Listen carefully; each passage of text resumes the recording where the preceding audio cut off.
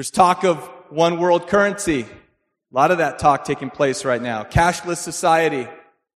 All these conversations are taking place. This is real world stuff.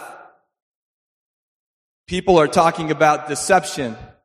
And in Matthew 24, when Jesus was with his disciples and they were leaving the temple, he told them that not one of these stones is going to be left on another. And he's talking basically about the end times. His disciples came to him later on in private and said, when are these things going to happen? The first words out of his mouth is, see that you are not deceived. And what we find out now is that this whole COVID situation was deception from the onset. There's a patent for an injection that came out before the virus came out. And so, now we're finding out that there's nefarious things that are in these injections. We're finding out that shutdowns happened. Why? Why were we masking our kids? And it's all lies and deception. Recently, earlier in March 5th, Dr. Bing Liu. Does that name ring a bell to anyone? Dr. Bing Liu, doing research at the University of Pittsburgh. He was about to expose what he discovered was murdered in Ross Township in his house. This is real world stuff. Are we going to go into this stuff? Are we going to talk about it? We are absolutely going to get into this. Ukraine and Russia. We hear of wars and rumors of wars. Brother will be against brother and nation against nation. The Bible, that word in the Greek for nation is ethos. And ethos can be translated as cultures or people groups. And so you have the Ukrainians and the Russians, people groups, battling. You have China and Taiwan, people groups, battling, cultures. Families are divided right now. We have all these rumors about what's going on in China and North Korea, and people are asking, hey, is this like Ezekiel 38 from the Bible? Is this the war that's talking about? And are we going to talk about this stuff? We're absolutely going to get into all this stuff. We are. Hyperinflation right now. Gas prices, both in your car and in your house. You go to the grocery store and either nothing's there or it costs a heck of a lot more than it did 6 months ago. And then if you're paying attention and you know what's going on, you find out that for the past 2.5 years, the Chinese Communist Party and Bill Gates have been buying up a lot of farmland in our country. I don't think they're going to be planting organic crops on that land. So does the Bible talk about famine? Absolutely. Are we going to talk about that? Are we going to uncover that? Absolutely. All of this, everything that we're seeing right now, everything that we're experiencing is paving the way for this great reset. In order to reset something, you have to break it first, right? And aren't we breaking this world? The world is being broken right before our eyes. And in some cases, we're creating the prison that we're in. And so it paves the way for the Antichrist. It paves the way for the man who's going to show up and he's going to talk peace and security. And he's going to be the one to broker all these peace deals. And all of a sudden gas prices are going to drop and we're going to have energy and we're going to have food and everyone will celebrate this man. What does the Bible have to say about the Antichrist? A lot. And I know that my brother Edmund's going to get into that tonight. There's some evil men that are out there right now. And I'm not saying that they're the Antichrist. We don't know who they are. As a matter of fact, I don't plan on being here when he's revealed. I expect the Lord to come back, take us, and then that's when the Antichrist comes on the scene. But Klaus Schwab is a good name for you to know if you've learned about the World Economic Forum. How about Yuval Noah Harari? This man is talking about transhumanism, all kinds of nefarious and evil things. He's literally known as the prophet in his circles.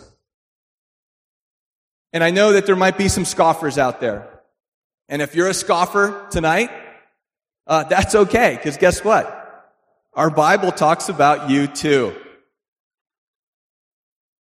2 Peter 3, above all, you must understand that in the last days, scoffers will come, scoffing and following their own evil desires. Look, a third of our scripture is Bible prophecy. And it's going to take us several sessions to get through everything I just talked about. Okay? That is not all happening tonight. That would be like taking a drink out of a fire hose, and it would be just inappropriate for us to start off in that capacity. And what we're learning is that conspiracy theory yesterday is truth today. And there's a ton of podcasts out there that you could listen to. And there are a ton of, channels you could go to where they don't deplatform you, Rumble, BitChute, other places, where you could hear all of the things that I talked about. And we are going to discuss those, but we are going to discuss what the Bible has to say about that stuff. We're not going to address conspiracy theory. We're going to take these topics and we're going to say, what does the Scripture say? Because the Scripture has a lot to say about everything I just mentioned.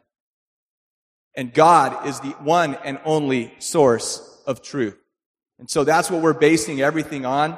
We're starting tonight by talking about Bible prophecy. What is it? We're going to learn to understand. If you want to know a counterfeit, you don't study counterfeits, you study the original. So we're going to study the original tonight. And I am honored to be able to introduce my brother and my friend, Edmund Cornell. Edmund and his wife, Martha, are founding members of Calvary Chapel, Chino Hills in California.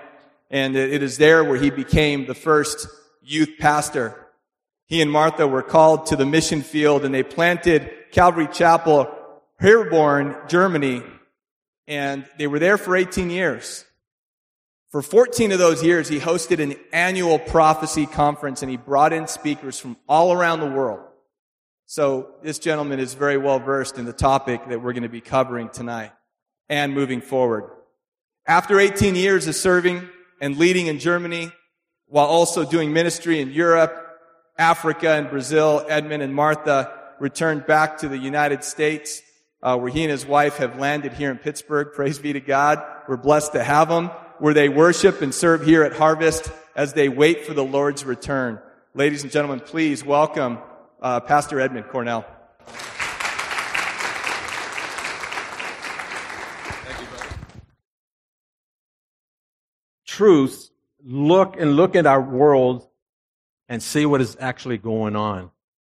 Because a lot of people don't know what's going on, and yet we are given from the Scripture, Mark 13:23, but take heed, Jesus says, see, I have told you all things beforehand.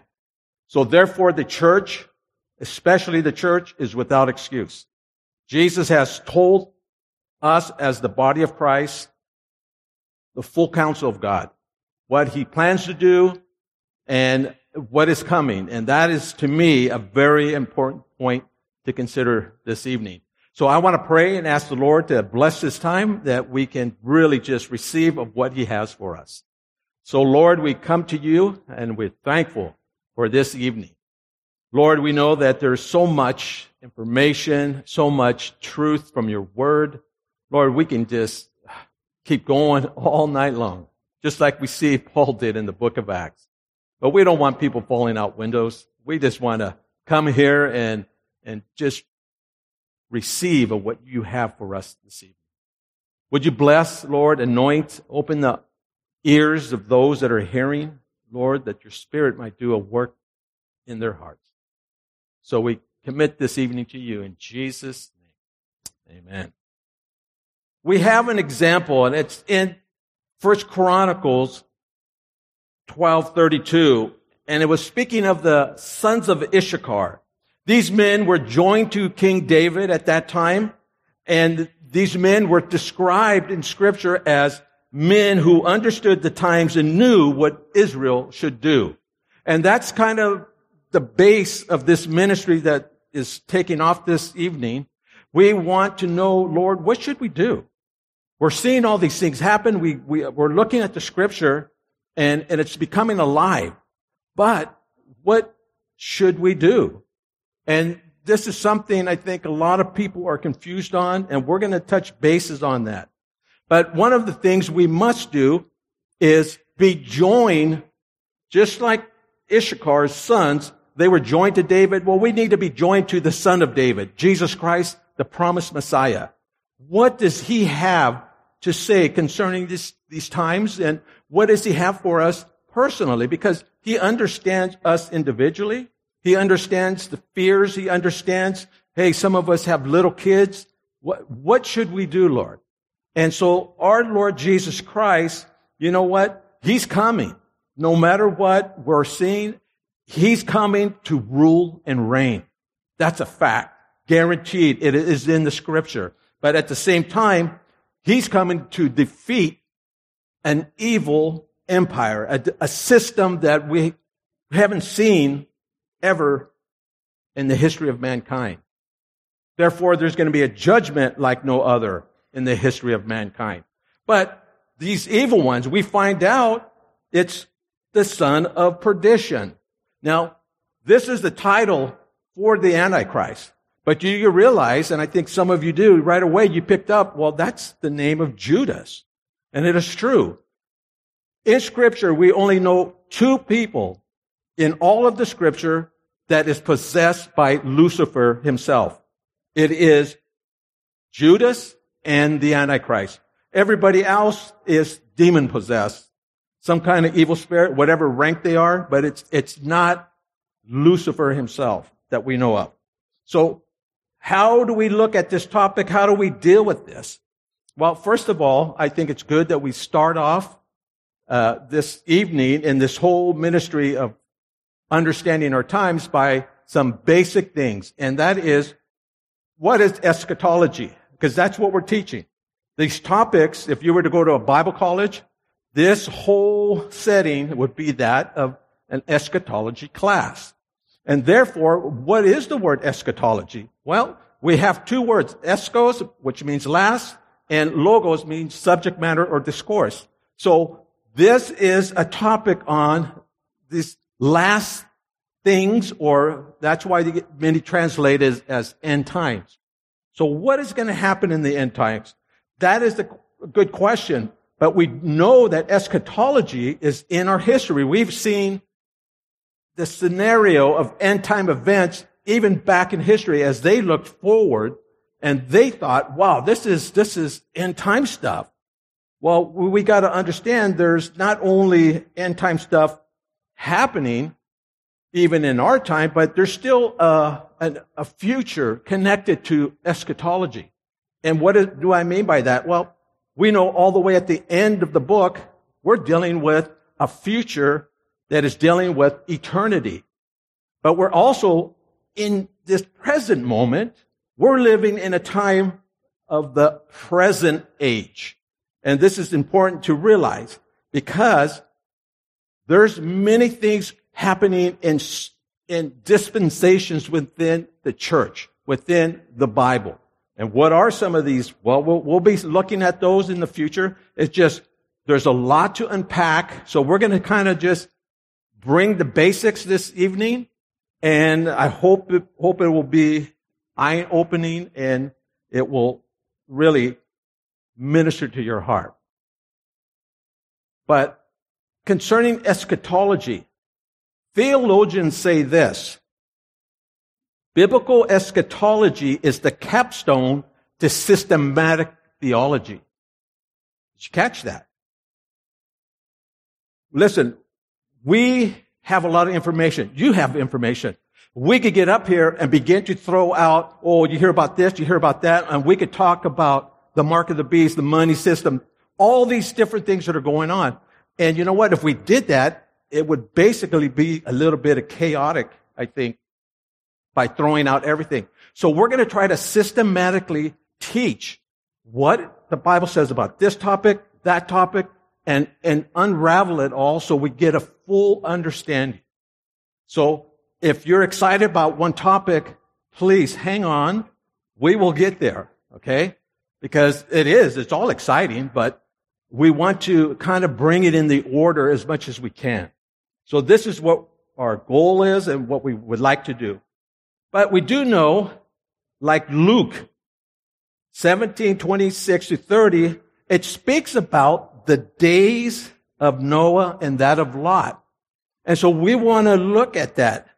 What does that really mean behind those statements? Because there's a lot, believe me. Because in that, you got the Nephilims, you got a judgment is coming, and yet, what we have to beware of is that there are people in these judgments with the flood and with the hailstones that came down on Sodom and Gomorrah. There were people who did not realize what was about to happen.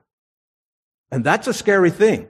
If there's people not knowing what judgment is pending and what is maybe literally around the corner.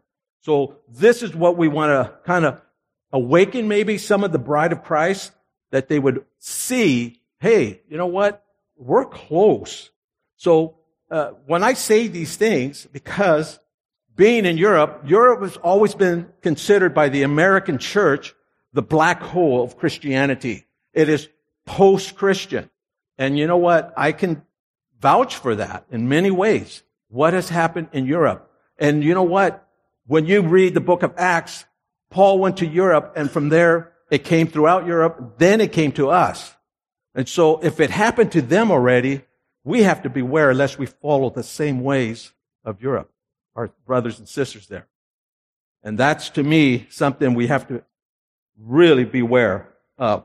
So as we see these warnings, which we will give some of the warnings this evening, we have to make sure we're not ignoring what the Lord has or foretold us in advance. Because it seems like a lot of people are like the days of Noah, just living and everything is just normal. It's not like awareness of what's going on. And they don't seem to know the lateness of the return. Like the return of the Lord is really close. And in the scripture, we're getting to the end. And we need to really look at this. So we know there's signs. We know Jesus was questioned on this topic, that there was going to be deceptions and rumors of wars and all that. We will get into that very much. But like our brother was saying, Alex said a third of the Bible. Well, 27 of the Bible is prophecy, but yet at the same time, 20% of the books in the Bible are prophetic in nature. And so you have this large portions of Scripture that are just dealing with prophecy. So that's why it's important that we're teaching this. And we see like the books of Isaiah, Ezekiel, Daniel, Zechariah, and Revelation. Those are dominantly filled with Scriptures concerning end times. And we got to realize how the Lord is wanting us to know. He doesn't want us to be asleep on this topic, and therefore we need to consider these type of evenings that we'll be having in the future. We see here in Isaiah, popular verse, Isaiah 46, 8-10, it says, "Remember this and show yourself, men.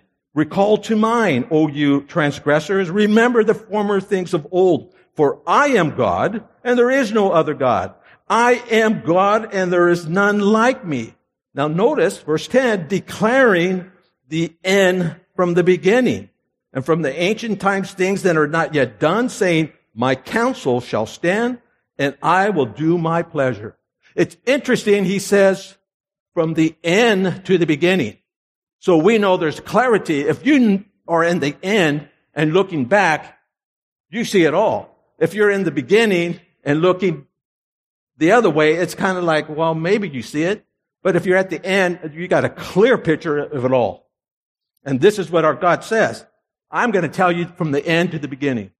And so it's important when we begin to study God's Word that this is God's counsel. These are God's declarations that they are to be understood by us. They are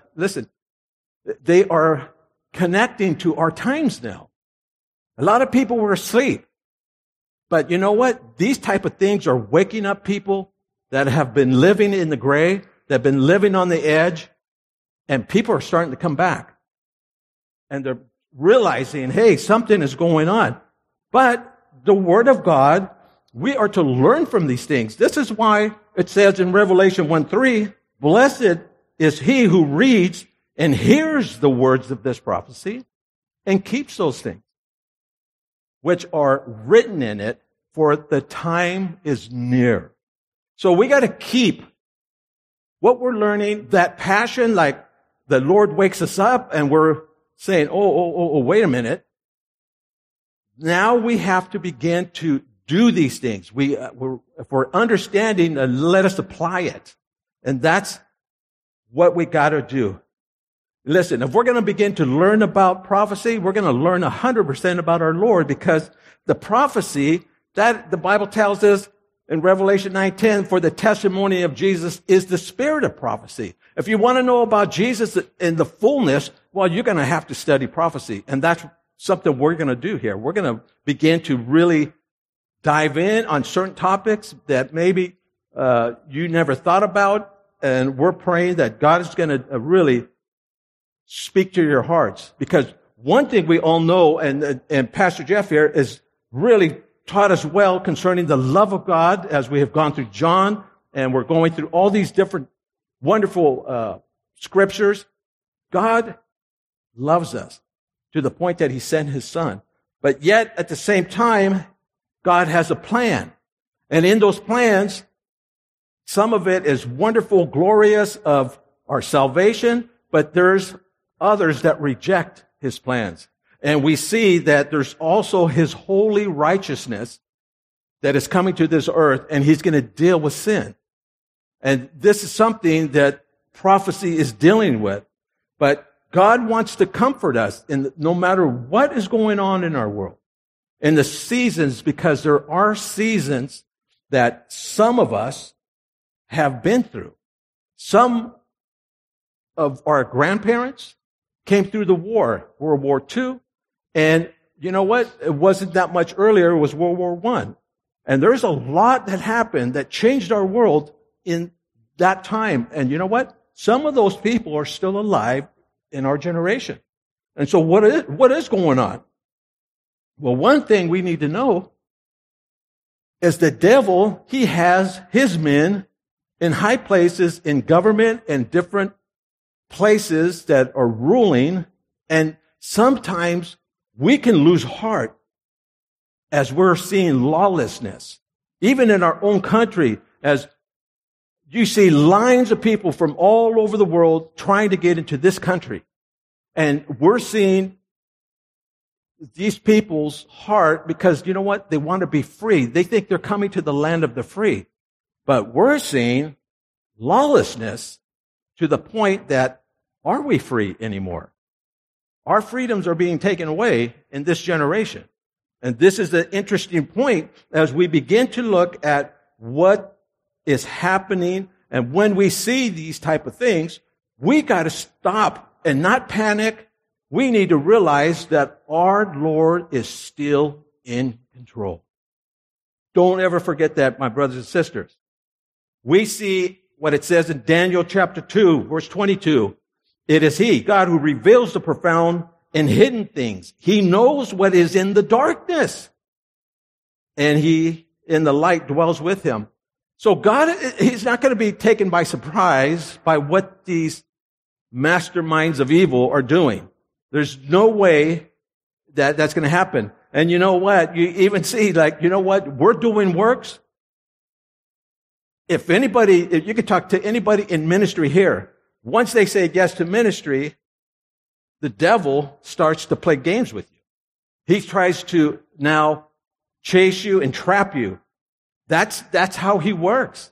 He's always in the background trying to trip, or he has his principalities and powers trying to knock us down. That is for sure given. But we need to realize when we're getting now into spiritual warfare, we're not to just put the armor of God and just let him beat on us. We are warriors for Jesus Christ, and we're to do battle. And so I pray that God's going to really bring up faith in this place, and that we would begin to realize who we are in Christ Jesus. That's my hope. But we must remember some things, as mentioned earlier in Matthew 24, because this is a very important thing what the disciples asked Jesus.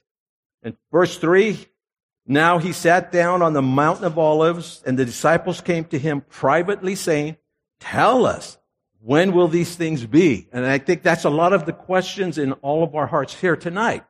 Lord, what's going on? Can you tell us when is this going to happen and that's going to happen? Because we know Scripture, but we don't know the exact timing. And they were questioning the same thing. And what will be the sign of your coming in the end of the age? This is a good question. I want to know that, but we have to be students of the Word to begin to realize and have our eyes open, and as the Holy Spirit illuminates, we will begin to see things as we're looking at our newspaper, magazines, and news on the television. We will begin to realize, I see what's going on here and what they're doing. We will begin to be able to discern the times, and this is very important because this is exactly what the sons of Issachar did in their times. In Matthew 24, deception is the key point. A lot of people talk about the earthquakes, especially us that were from California. We're always rocking and rolling over there. But, and if you've never been in an earthquake, believe me, it's an amazing thing. Okay? But at the same time, we're now dealing with pestilence and famines, and those are true. But 4 times in Scripture, in this Matthew 24, it's dealing with deception. So when it comes to end time scenario, deception is the number one thing we have to beware of. This is number one. I'll show you these verses. It tells us in Matthew 24:4, it says, take heed that no one deceives you. That's number one. Verse 5, for many will come in my name saying, I am the Christ, and will deceive many. That's number 2. Number 3, verse 11, then many false prophets will rise up and deceive many. Then verse 24, false Christs and false prophets will rise and show great signs and wonders to deceive, even the elect. Listen, they're going to do some miracles. They're going to grab a lot of people's attention at this time. It's increasing in the days that are coming. And so how do we deal with this? Well, we got to realize some things. I think very important is that deception, when we look at it, the main thing is counterfeit, because that's who the devil is and the Antichrist is. They are to deceive. That's the main purpose. But like with Jesus, because they're counterfeiting Jesus, with Jesus, he had the Holy Spirit. Well, the Antichrist will have the spirit of Antichrist. And that's something that we got to realize, because there are the spirit of Antichrist that is working and has been working since the New Testament. And they have really that spirit of Antichrist has been upon people, world leaders of history past, and even in our days. That's why we're seeing some how can these guys have so much global power? How can they influence this much in our world? Well, because it's not just mere men. There's the spirit of the evil and dark side connected to them. That is the reason why. Now, don't underestimate this, because there's our powers and principalities, these ranks that man is on the lowest part, angels the next, then you have archangels, then you have seraphims, cherubims. You got ranks of power within the angelic realm. And so we got to understand that same powers, a third of them fell away into the dark side and followed Lucifer, a cherubim. So we got to realize some things here. But how do we deal with that? This is what Alec mentioned earlier. Deception. The way to identify the counterfeit is to know the real authentic one. And that's important that we are learning about Jesus, who Jesus is, his character, his ways, and to the point when even Jesus says in John 10, my sheep know my voice, and they follow me. Well, we need to be able to decipher between the voice and the false shepherd, who is also trying to call us to follow him. And so we need to beware, and we need to understand this. But another thing to consider is this.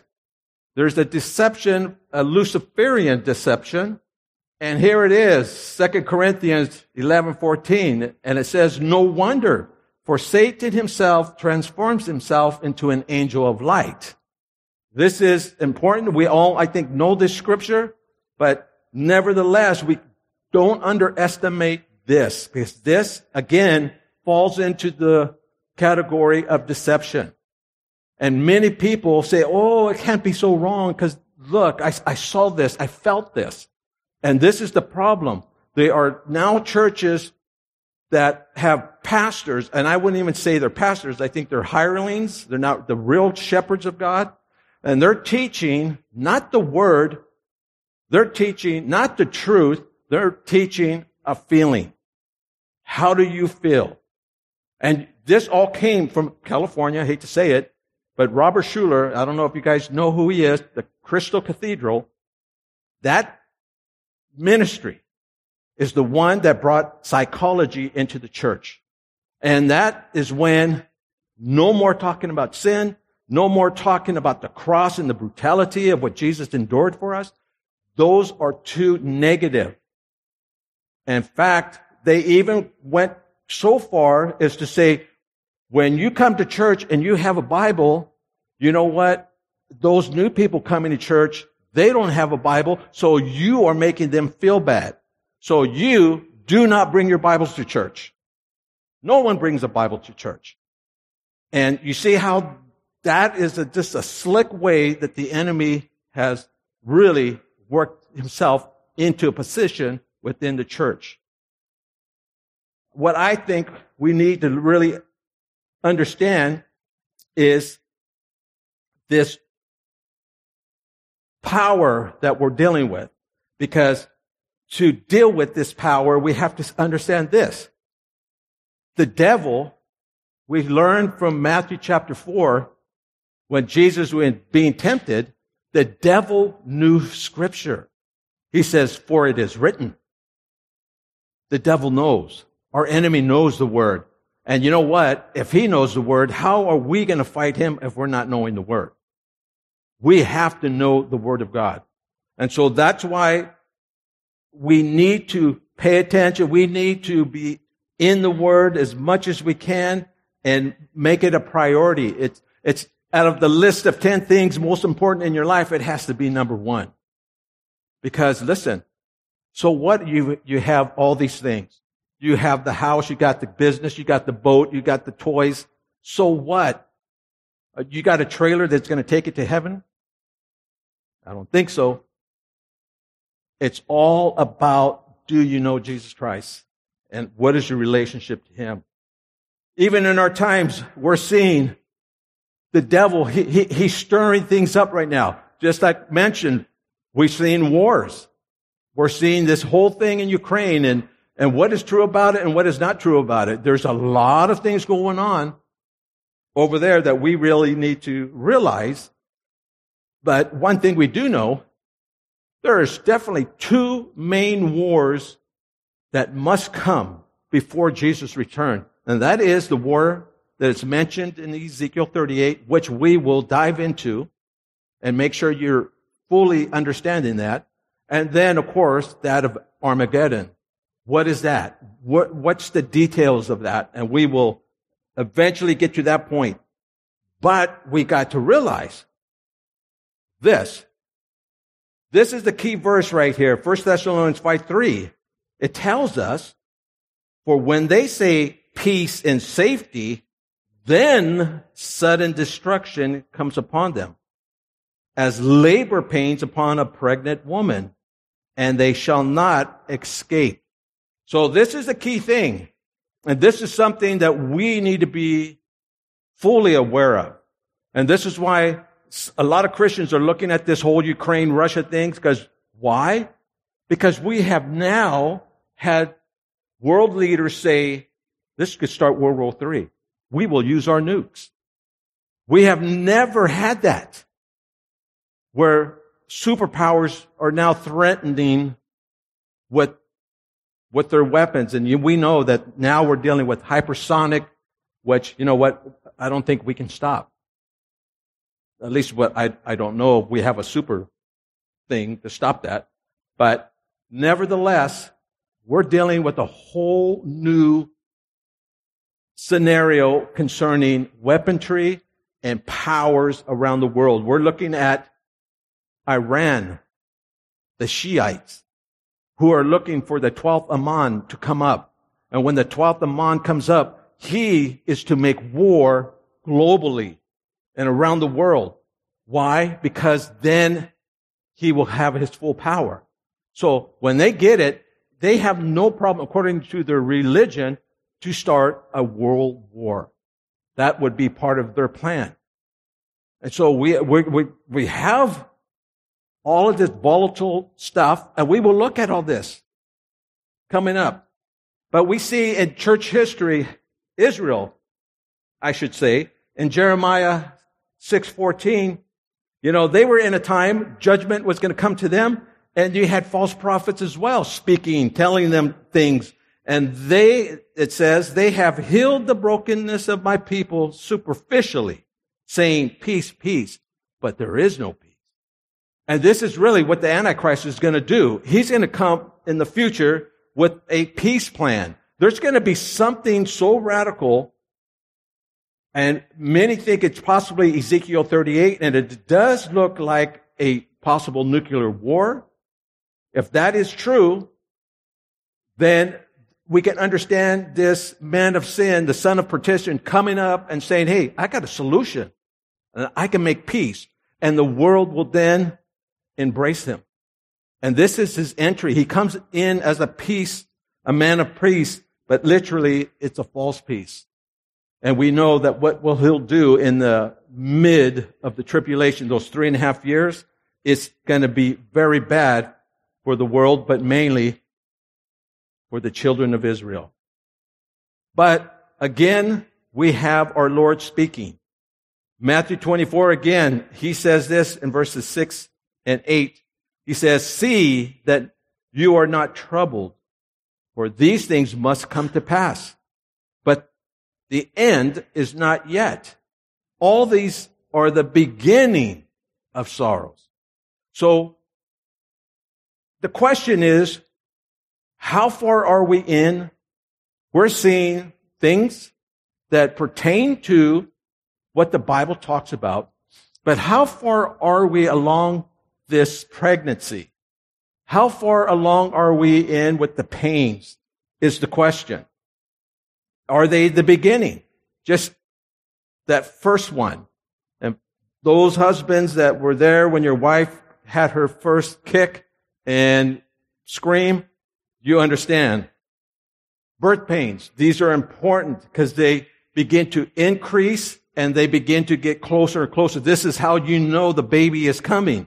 And yet this is how we will totally be aware and it will be revealed to us as we see more things. Hey, the Lord is coming. And he's coming back just as he promised.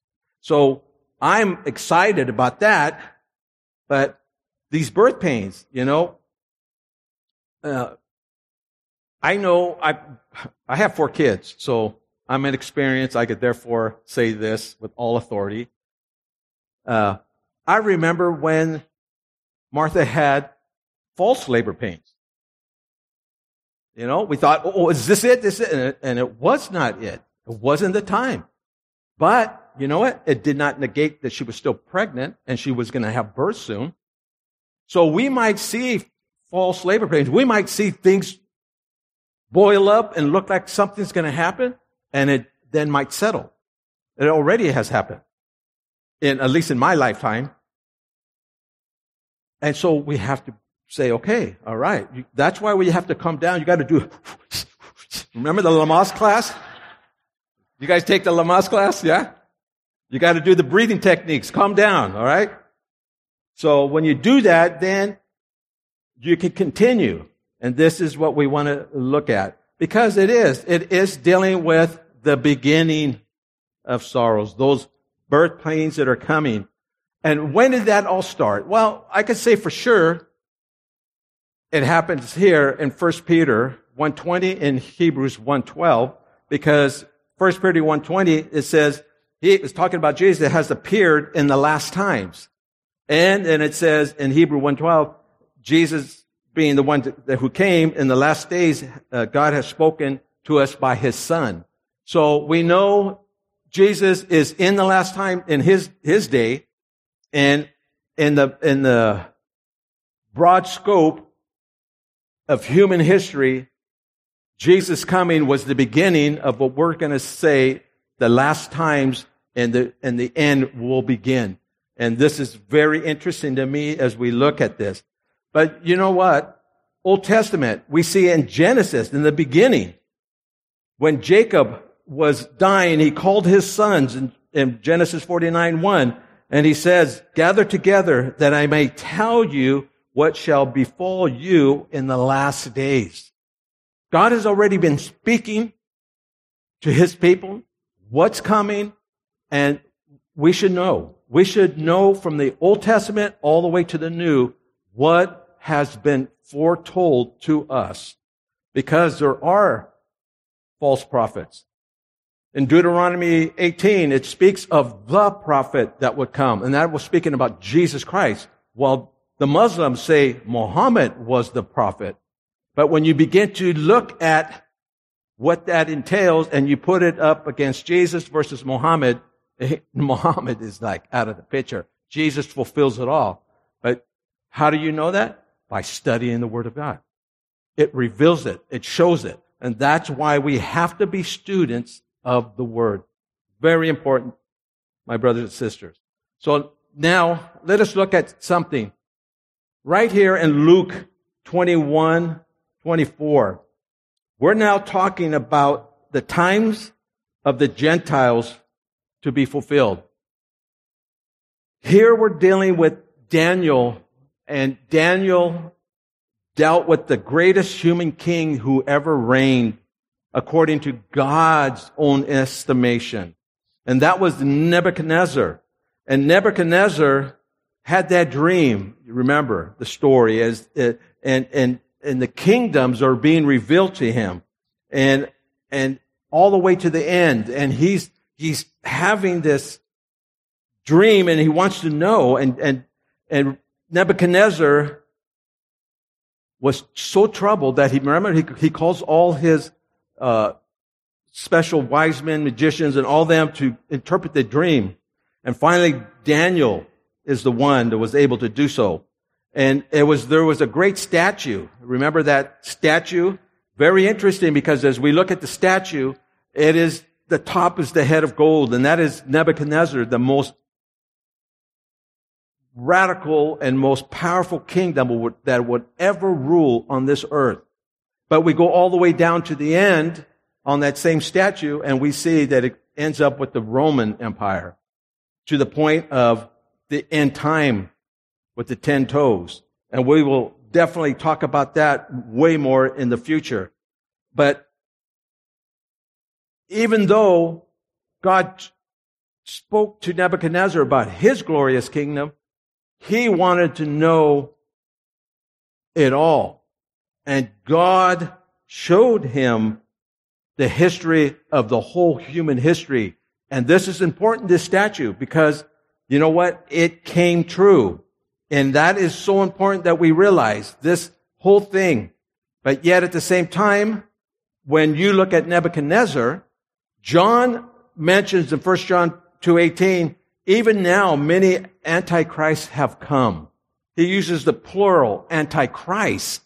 Well, when you look at the statue of Nebuchadnezzar's dream, it's in the form of a man. And he is the head of gold. And he demanded worship. That is the type and the spirit of Antichrist back then. It was already happening. Throughout the Bible, there are many types of Antichrist. Pharaoh is a type of Antichrist. You see all these, but yet on the opposite, there are types of Christ. Joseph is a type of Christ. So these pictures are coming and revealing truths to us from the old all the way to the fulfillment of Christ himself coming and to the fulfillment of when the Antichrist literally comes on this earth. So there's a lot to learn, and we got to glean from the scripture, because if you do a study, I have a study I would love to share with you one day of the Antichrist. And you look at each world leader, Nimrod especially. He's the first one. Nimrod's the first one. And you know what's interesting? It started in Babylon, and it will end in Babylon. Revelation, judgment comes to Babylon. So it's key to understand the whole spectrum of what the Word of God is teaching us concerning this topic. But one thing, when we're looking at the times of the Gentiles, here we see that there is the statue, and it deals with those kingdoms, the Babylonian, the Mede and Persian, the Greeks, the Romans, and now we're dealing with end times. We are now in that end times with iron and clay. And there is a mystery to this one. We're going to talk about this. This has a lot of information I think will blow our minds when we look at this. But at the same time, this whole statue is something at the end.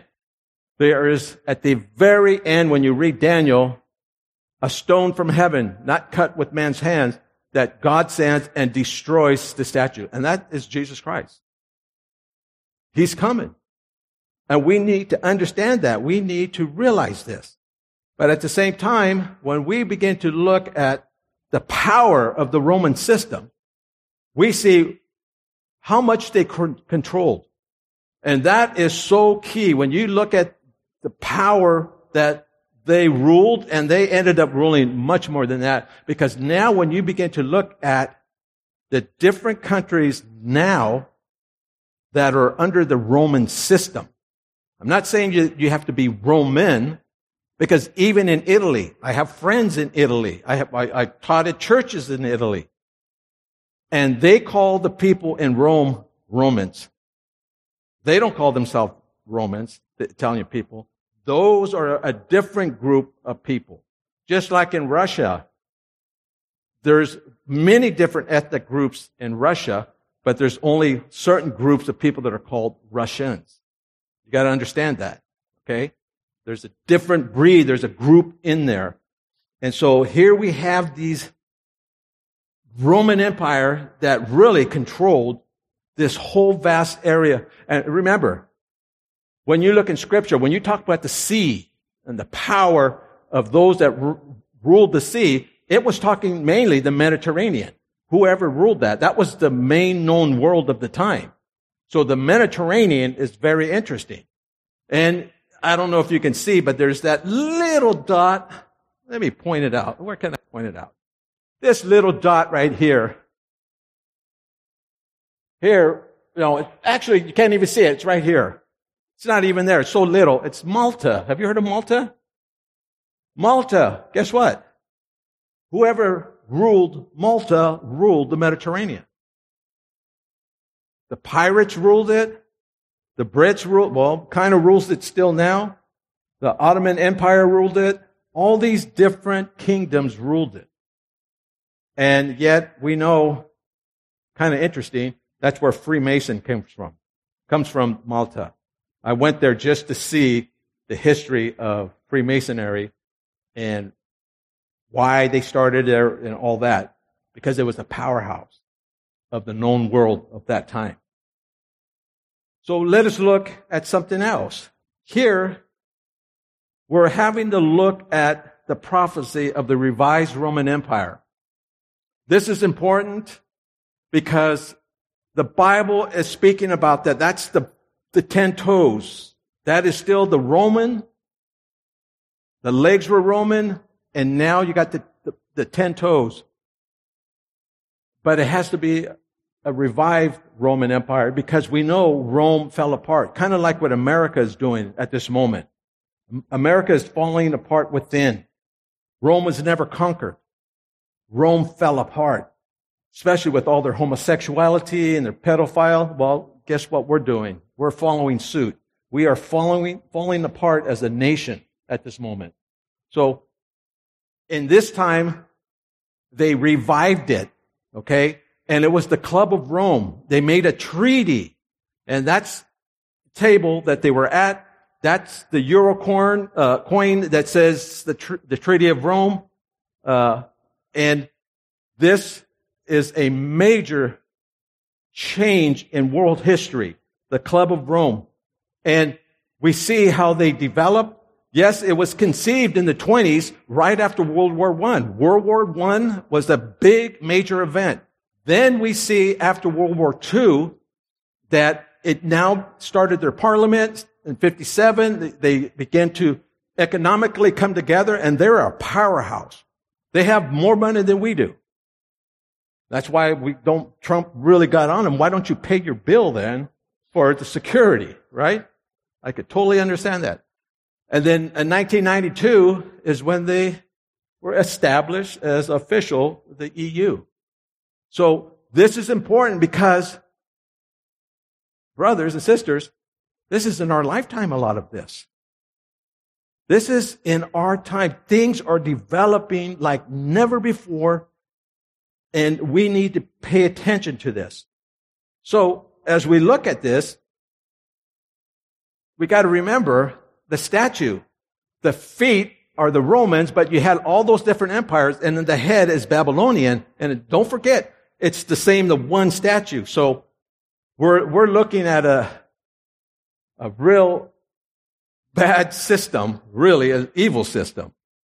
And another thing is, we got to look at this revived Roman Empire, this treaty that was spoken about in Maastricht in the Netherlands. This treaty was signed, and it changed Europe forever.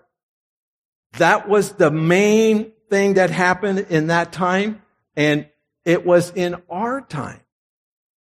This is why we have to really wake up to see what is happening, because one thing we do know, when they were starting all this, it was in the 20s, it was conceived, and then 51. But remember, what was the main thing that happened in that time? Israel went back into the land, 1948. Now do you see, it's all starting to click. Things started to happen in that time. And so you're talking, hey, I was born in 58. So that's 10 years later, I was born. Some of you guys are older than me. You guys are closer to this date. Some of your grandparents were in this time where all this is happening. We got to really look at this, because this is what we're going to look at next time. We want to really look at Israel, because they're the key player in end times, and I think we will be kind of blown away about it. But this treaty being made, but another thing is they began to have a symbol. And it's here what we see. It's a woman riding the beast. And even Der Spiegel, which is the Mirror, that's the famous magazine in Germany, it says, Guten Morgen, Europa.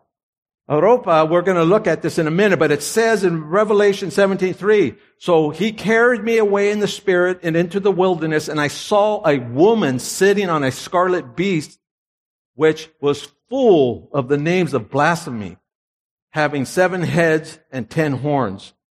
So we see that Europeans gladly are receiving this thing. In fact, if you go, this is a picture from the parliament.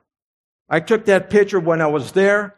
They are not hiding it. They are not ashamed of this. They are fully saying, we are Europe. And yet it's connected to a goddess. This is what we need to realize. She is a Phoenician goddess, and yet the Bible doesn't call her such a good name, this woman, because we see in Revelation, this woman, in chapter 17, verses 4 and 5, that the woman was arrayed in purple and scarlet and adorned with gold and precious stones and the pearls, and having her hand a golden cup full of the abomination and the filthiness of her fornication, and on her forehead a name that was written, Mystery Babylon, the great mother of harlots and of the abominations of the earth. That's her name. It's not cute little Europa on the back of a bull. No, she's on the beast. She's on this system. And we got to realize this all developed in our generation. All of this developed. And I'll show you some things that I think would be surprising to you. Even the Pope called the EU the revived Roman Empire. The signers of the treaty were quoted saying, we felt like real Romans that day, purposely recreating the Roman Empire. This picture of the Pope and those guys some of those guys that signed the treaty are standing in Michelangelo's masterpiece there called The Last Judgment. Boy, they're going to be part of the Last Judgment. They better really wake up to this and what's going on. Interesting also is that the EU Commissioner Romano Prodi, and this is January 2000, this is what he said. He says, we are aiming therefore, at a new kind of global governance to manage global economy and environment. So you begin to see they're not hiding. It's in plain view for the whole world. We learn from history that there were leaders prior who wanted to rule the world. We have Alexander the Great. We have Napoleon. We had Hitler. We have Karl Marx. We have these type of guys, and they don't care about human life because we see how they killed so many people. And I just want you to realize some things. Because me and Martha were in Germany for so long, I got to really glean a lot of history, and I would talk to some of the people that came in our church. Some of them were university professors, and I would ask them questions, and they would give me a history lesson of Europe and of Germany. And one of them told me some things that I think are amazing, but I don't know if you know this, that you're talking mid-1500s, 1600s. King Henry IV, he spoke of a grand design of Europe. It's called the European Dream. Back in that time. In Germany, in the city that we started a church, there was a man named Johannes Alsted. You're talking the same time, late 1600s, and also another man, Johannes Amos Comenius, same time, late 1500s up to the more later 1600s. These guys, Alsted made the first encyclopedia with diagrams, scientific encyclopedia. And he had diagrams of what he was speaking about. That made history. There was never one before. It went to all the universities in London, in America. This book was a game changer of that time. Comenius, his buddy, he's the one that started the school system that we have today, because there was no school system. If you were a peasant and you were poor, you don't go to school. You just work in the field. Others, the elite, they went to schools, they had tutors, or they went to some kind of school system, but it was only for the elite. Well, they joined together, and they said, hey, we got to bring up the education of the people if we're going to want a global governance. So they were talking back then of a one world government with a one world leader. So conspiracy, I would say, hey, these guys in their secret, because they were part of the Rosicrucian, that's part of the Freemason as well. They were part of that system, and they were all underground teaching all this stuff back then. But let me show you something I think that is very interesting as well. Here, when Martha and I landed in Europe, this was hanging, this poster, in the Frankfurt airport. And it has the Tower of Babylon. The stars are going the wrong way. They are in the symbol of Satan, upside down. Another thing, it says, Europe, many tongues, one voice. They put that phrase, what, the Tower of Babylon? They're rebelling against God. God is the one that confused the language, and they're saying, no, we're coming back. They're arrogant, and they want to do what we're seeing today. I'm telling you, we got to be careful. So, again, it's dealing with this system that God has pre-told us about. It's the toes, and it's part of the Roman system. But one thing we got to realize is that even the old is part of the new, because today, when the EU started, the headquarters of the EU is in Belgium. But the French, who are full of Freemasonry and full of esoteric stuff, they said, no, we want it in ours. And that's how the French roll over there. And so they built this. They built another UN headquarters that is built in the likeness of the Tower of Babel. And you got to see and realize this European system has really fallen back into the dark stuff. And when they were creating the EU, they wanted to make a new constitution, and they wanted to take Jesus Christ out of it. And praise the Lord for the Polish people, because they rebelled against it. They said, no, we're going to say, even though they're Catholics, at least they stood up. You know, that's one thing I could say. But the rest, I'm telling you, it's sad to say that the history will show that Europe is post-Christian at this time.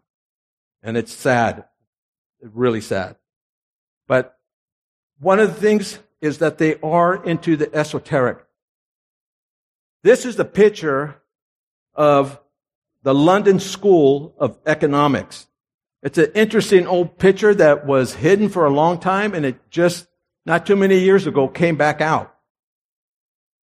And I want you to look at it, because at the top in the red, it's hard to see, it says, remolded nearer to the heart's desire. That's what it says at the top. But notice the picture. You got two men with hammers pounding a globe that is red hot. Has to be hot to remold it. And these guys are pounding away, and they can guise themselves as religious people, as you see in the bottom. But I want to give you a little up-close pic of this. Notice this. Their symbol is a wolf in sheep's clothing. That's their little motto. Isn't that pretty interesting? Why would they choose that? They are bold in what they are saying and what they plan to do. And I'm telling you, we need to beware of our times. And I think it's very good that we see it has developed. These things have developed with our grandparents, and now we're living in a generation. You're talking, some of you, it might be one generation. Some of you, it's two generations. That's all it took to get where we're at today. So we're seeing it's jumping. It's very much jumping in what they plan to do. They want to remold this world. to what they want. And who are these people? Who are they influenced by? Who is their God is the question. So we must beware and understand. So I want to ask now, as we look at these last verse, ask you, why are the nations restless and the people plotting a vain? The kings of the earth take their stand and the rulers conspire together against the Lord and against His anointed. That is Jesus Christ. He who sits in the heavens laughs and the Lord scoffs at them. Listen, that's how our God sees these events that we're kind of fearing. But God says, hey, we got to be careful. Don't get caught up in the nations and all what they're thinking and all, we're looking at how they're plotting things and we're aware to it. But God says, hey, really, these guys, they're going to go after us if we are Christ-like. But they don't like Jesus. That's who they're going against. They're going to try to make war with Him. But it tells us in Revelation that the Lord's coming to make war with them. And He's going to clean house, and I praise the Lord for that. So I want to close with some things, and I'm going to ask Alex to come up, and I want to just ask some questions, and I just want him and I to kind of dialogue together, and maybe because we have 20 minutes that you and I can kind of maybe answer some questions of what's on your heart. And one of them is what we should do. And this is one of them. In Genesis 19:17, Lot and his family was not to look back to the old worldly life, but to look forward to God's salvation. What do you think? How can people do that? Man, let's just think about the last couple of years, right? The new normal, you hate that saying? Everyone says, when can't we just get back to normal? What does that even mean anymore? That time is gone. And we're not going back. And it's something I think that the awareness of that really needs to hit us. We need to grab onto that, right? Because we need to be looking forward. We need to be looking to Christ. We need to be looking to our family. We need to be making sure that our salvation is secure. So looking backward is no longer an option. And it needs to be something that is like, I've got goosebumps right now. It needs to be something that we need to be fired up over. It's one thing, I think, for us to want to look back and want to think about what we're missing and what we've missed out on, instead of looking forward and saying, hey, wait a minute, yes, this world is different. It's not the same. It's not going back the way it was. But I need to make sure that my family is secure. I need to make sure that my loved ones are secure. I need to make sure that the people who are important to me know the Word of God. True. Think about this. Israel was being saved by a mighty salvation through the Red Sea. And when they got into the wilderness, they started to say, man, do you remember the onions and the leeks back in Egypt and how good we had it? Why didn't they remember the slavery and the beating? Why is it that part of our human nature that we don't remember the evil things that the enemy has taken us to and put his heels on our throats? We always only remember the things of our fleshly desires. That's something. And what's amazing to me about Lot and his family, not all of his family wanted to go. They thought that Lot was joking. Like, oh yeah, right, come on, Lot. So that is not a good thing if you lose your testimony amongst your family. This is where we got to be careful at the same time. But even Lot himself, it tells us when he was being taken out by the angels, that Lot hesitated. That blows me away. I don't understand. In the process of being saved, he hesitated. But yet I can say, how much or we might be doing the same. When we know some of the things that we should be doing and we're not doing and we're hesitating and we're kind of looking back to the old world. This is a warning that I think we see in Scripture. Another one is Hebrews 11:7. We are to do as Noah did, to do whatever it takes to save your family's life. What do you think about that? This is difficult. I bet there's probably not a person in this room that doesn't have someone they love deeply, that doesn't know the Lord. And I certainly do. It is especially difficult because sometimes they don't want to hear from you. And so, this is tough. This is tough. And if you're there, my heart is broken with you. We need to preach a gospel at all times, both with our words and with our actions. We need to make sure that we are, without necessarily waving the Jesus flag, that we are loving every single person in our family and people that we know and love. Because, people are without excuse. The day is coming when people are going to look up and realize, wait a minute. Well, what is going on? What is really going on? And when that happens, if they know that you're the one, right? They know that you're the one. You're that weirdo that goes to church.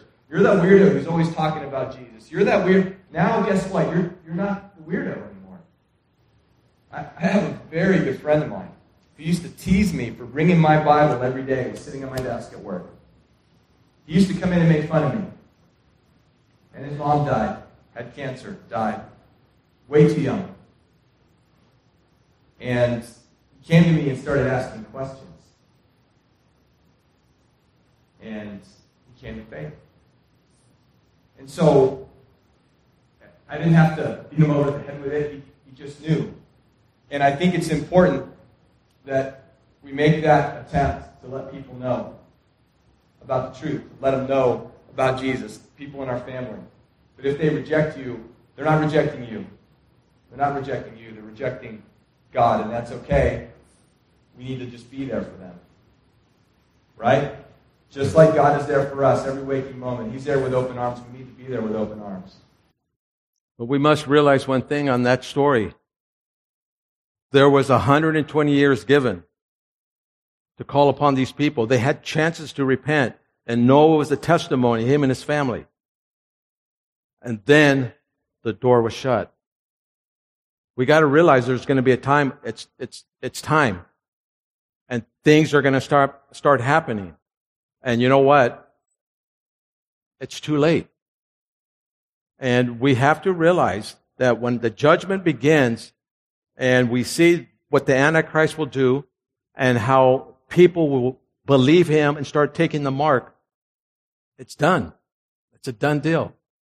And so we have to be that light and that salt in this time and continue to be like Noah, faithful to God, and stay faithful in saving his family.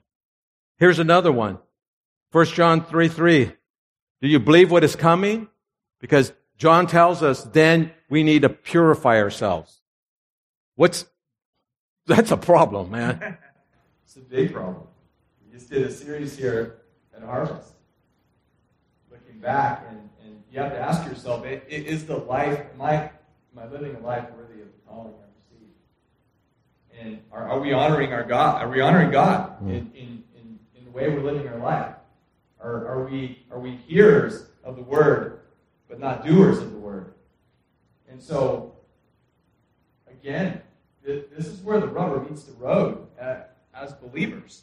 If I'm up here professing my faith, and yet I go home and I'm, name the list: pornography, adultery, am I lying, stealing, children? Am I cheating? Am I stealing? Am I just in sin? And if you're doing that, and you're thinking, that's okay, I got time. I can always ask for forgiveness. That's not the lifestyle we're called to live. And that day comes. We don't know the day or the hour. We do not know. And what's interesting about the ark is that God closed that door. Yeah. Noah didn't get to close the door. Noah didn't decide when the door closed. God closed the door. And you mentioned it already. Yeah. We don't know. It is time to get right and to repent where we need to repent, to get help where we need to get help, because that day is coming. Amen to that. Lastly, it's our theme verse, Mark 13:23. Believe and trust Jesus for what's coming, for he has told us beforehand. What do you think about that, brother? This is fun. For what we're going to be discussing, it's fun. Because God told us everything right here, from start to finish. It's all here. It's all written down. He didn't hide it. And Satan is doing the same thing. All the people we talked about at the beginning, the World Economic Forum, the people who want to bring transhumanism and do all these things, their plans are written in plain sight. Yep. Right under our noses. They're laughing at us. You see the posters and the statues. It's right there. And yet the world blindly goes without seeing. Mm-hmm. And for those of us who are believers and those people who are also lost in the world, the Bible has been here forever. It's been here for thousands of years, and people go without seeing it, without picking it up, without looking at it, when all the answers are right there. Salvation is here. Excuse me, it's here. Voice crack. I'm going through puberty again. It's awesome. But, it's powerful. It is powerful, and when we know the truth, it's told to us. But one thing, realize this. If we're believing, and you should be believing, all what the Scripture has foretold, and we know at the end, we win.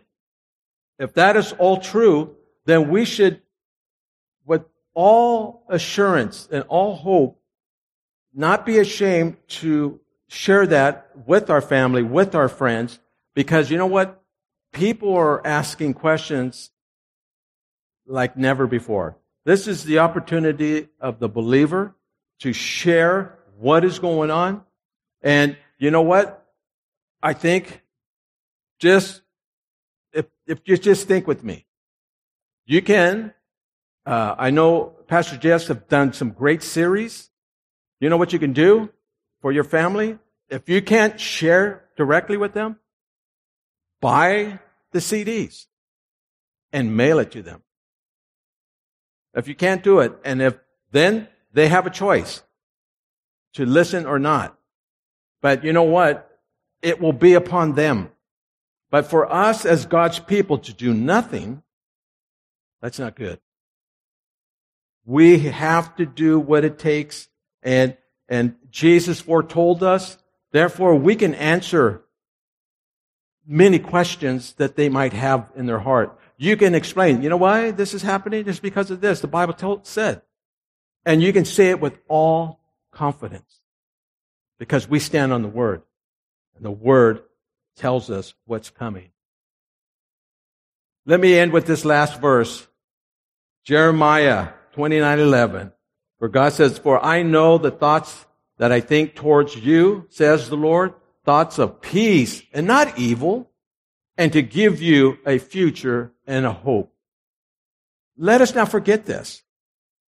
This is what God has for us. He doesn't want evil for us, even what we're seeing. But you know what? He left us here as ambassadors. We have the Word of God that is able to reconcile a sinner to a holy God. We have the message. You have heard. I've been here, so I know the Word is going out. It's telling us the truth of the gospel. But the question is, are we sharing that with those that we know and we come across? That's what we need to be doing. Amen? You want to close? Awesome. Yeah, thank you, brother. Thank you for being here tonight. I'm going to close this in prayer, then a couple just quick announcements, and we'll get go home and enjoy the rest of our evening. Father God, we thank you, Lord. We thank you for this opportunity to come to learn, to study and dive into your word.